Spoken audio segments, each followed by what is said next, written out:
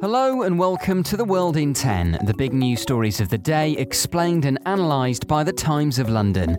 Today with me, James Hansen. On today's episode, the UN agency accused of helping Hamas. 9 countries, including the US, have stopped funding an agency of the United Nations over allegations some of its staff were involved in the October the 7th attacks on Israel. We're talking about the UN Relief and Works Agency for Palestine, which runs schools, clinics and healthcare in Palestinian refugee camps all over the Middle East. Israel has long accused it of bias and even anti-Semitism, but now it's alleged some of the agency's staff were involved in Hamas's deadly attack. The agency says it's investigating and has already sacked those employees. Richard Spencer is the Times and Sunday Times correspondent in Israel. Israel has been complaining right from the beginning of this that UNRWA staff are sympathetic to Hamas. There's been previous allegations that UNRWA staff members sheltered hostages. That was originally denied. This statement came rather out of the blue on Friday. We weren't expecting it. UNRWA, Relief and Works Agency, announced that a number of its staff, later clarified as 12, were under investigation for taking part in the events of October the 7th. One of them is dead, we understand. 9 have been identified and fired, and 2 more are still being investigated. And the investigation into the accuracy of Israel's claims, this all comes from information from Israel, is still going on. Alongside the US, Australia, Canada, Finland, Germany, Italy, the Netherlands and the UK have also suspended funding for the agency. In response, the head of the UNRWA has urged them to reconsider, claiming over 2 million people in the Gaza Strip depend on it for survival. But Richard says the countries who've suspended funding are trying to walk something of a diplomatic tightrope. Pro-Israel nations, they're trying to seek a difficult balance. Most of them are now urging Israel to ease off in Gaza or go for a ceasefire, like Britain, for example. A good example, originally was very supportive of Israel, is now going to a position where it's telling Israel that it needs a ceasefire, it needs to end the fighting in Gaza for the sake of the civilian population. It needs to increase the humanitarian aid going into Gaza, and at a political level, by acting with Israel on this issue, if you like, taking this firm action on the UN claims, they are showing that they're maintaining an even balance, I guess. It has to be said, in America, particularly on the American right, the UN is a bête noire for Israel because of its statements on the way Israel treats the Palestinians, both, in this war and previously. There's a lot of hostility towards the UN from the Israeli side. That's shared on the American right. The Trump right particularly is very hostile to the UN in all its forms, particularly over the Palestinians. So that's quite a hot political issue in America at the moment, and the US immediately announced this suspension of aid, and Britain followed. That's Richard Spencer, our correspondent in Israel.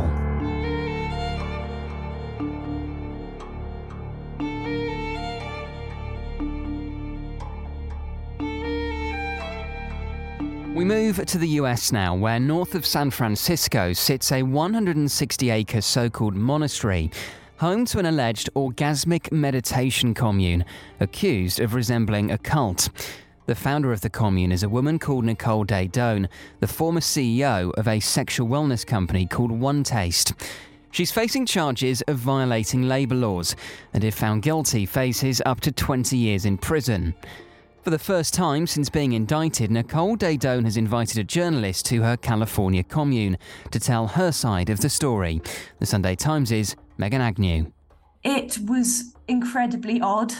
I went into it open-minded and found it pretty unsettling.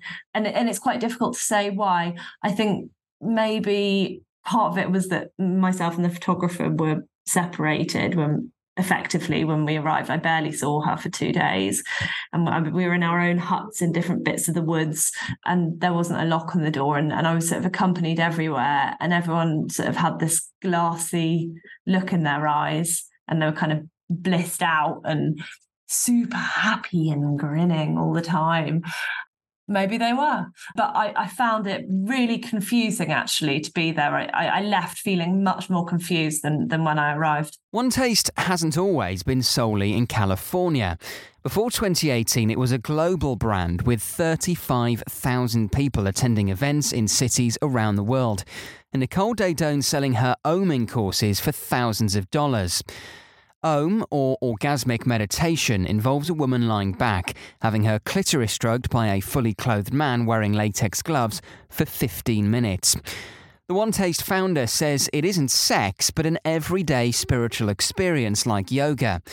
But it is a way, she says, to repair sexual trauma. People who've experienced Om, though, say they had very different experiences. People who had been part of it said that they lost themselves when they were in it, that you have to give yourself wholly to the group, that they ended up relying on them fully for emotional support, that they knew so much about their own trauma and their own backstories that they felt manipulated by that. A lot of them spent huge amounts of money on courses and said that they left with tens of thousands of dollars of debt because, to sort of qualify, I suppose, people bought more and more of these courses and to get closer to Nicole. And some of them said that they were deeply traumatized by oming and, in some instances, having sex with people that they didn't want to. The company denies all the allegations, and Nicole Daedone told Meghan she's not running a cult. She said that nobody was ever forced to do anything. She said that there were these Om houses, they were called, which is these communities of people, of practitioners set up around the world. And she said that the company didn't have responsibility for what happened in them, and that she knew what she knew but didn't know what she didn't know, i.e. things might have been happening among practitioners, but was she necessarily responsible for that? A trial date has yet to be set, and One Taste has submitted a motion to dismiss the indictment, stating they remain in the dark as to how the FBI alleges they might have violated the law. The UK is frequently questioned about the brutality of its colonial past, during which it conquered and looted countries across the globe. But a new loan deal between two museums in London and one in Kumasi in Ghana marks a step towards reconciliation. The Victoria and Albert Museum and the British Museum have signed a 3-year loan agreement for the temporary return of over 30 historical artefacts. David Sanderson is arts correspondent for The Times and told us what's being returned. These have been selected by the museum in Kumasi, which is connected with the current Asante king. And they're items of royal regalia, fine gold work, fine silver work. There's one ceremonial sword which historically played a part in the enthronement of a new Asante king, and that had been lifted from the palace in the late 1800s. So that's one of the more significant of the objects that is returning. Kumasi sits as the capital of the Asante region in southern Ghana, where colonial forces regularly raided the royal palace and sent several of its chiefs into exile.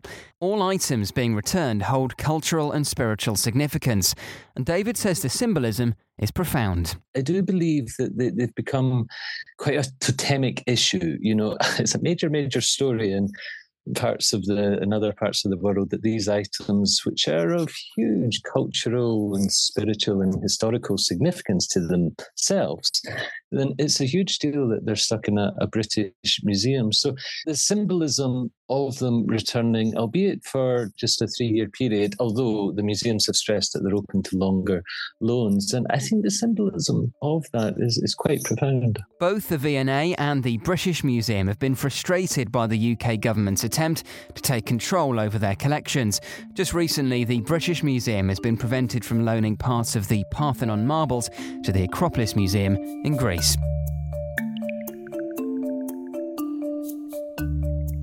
Now, in recent decades, the use of data in sport has really taken off. Just think of the Moneyball approach made famous by the Oakland A's. Well, it now seems data will be crucial in appointing the next manager of Liverpool FC, one of the biggest soccer clubs in the world. Earlier this week, Jurgen Klopp announced he'll stand down as the team's manager at the end of the season. Now, a football correspondent, Jonathan Norcroft, has written for the Sunday Times about the way the club plans to recruit his replacement, with the help of Harvard graduate Will Spearman. After all, data analytics were crucial in appointing Klopp himself back in 2015, when the metrics showed the German had outperformed his resources in all but 2 of his 14 previous seasons as a manager. You can read Jonathan's piece at thetimes.co.uk or on the app with your digital subscription. Thanks for taking 10 minutes to stay on top of the world with the help of the Times of London. See you tomorrow.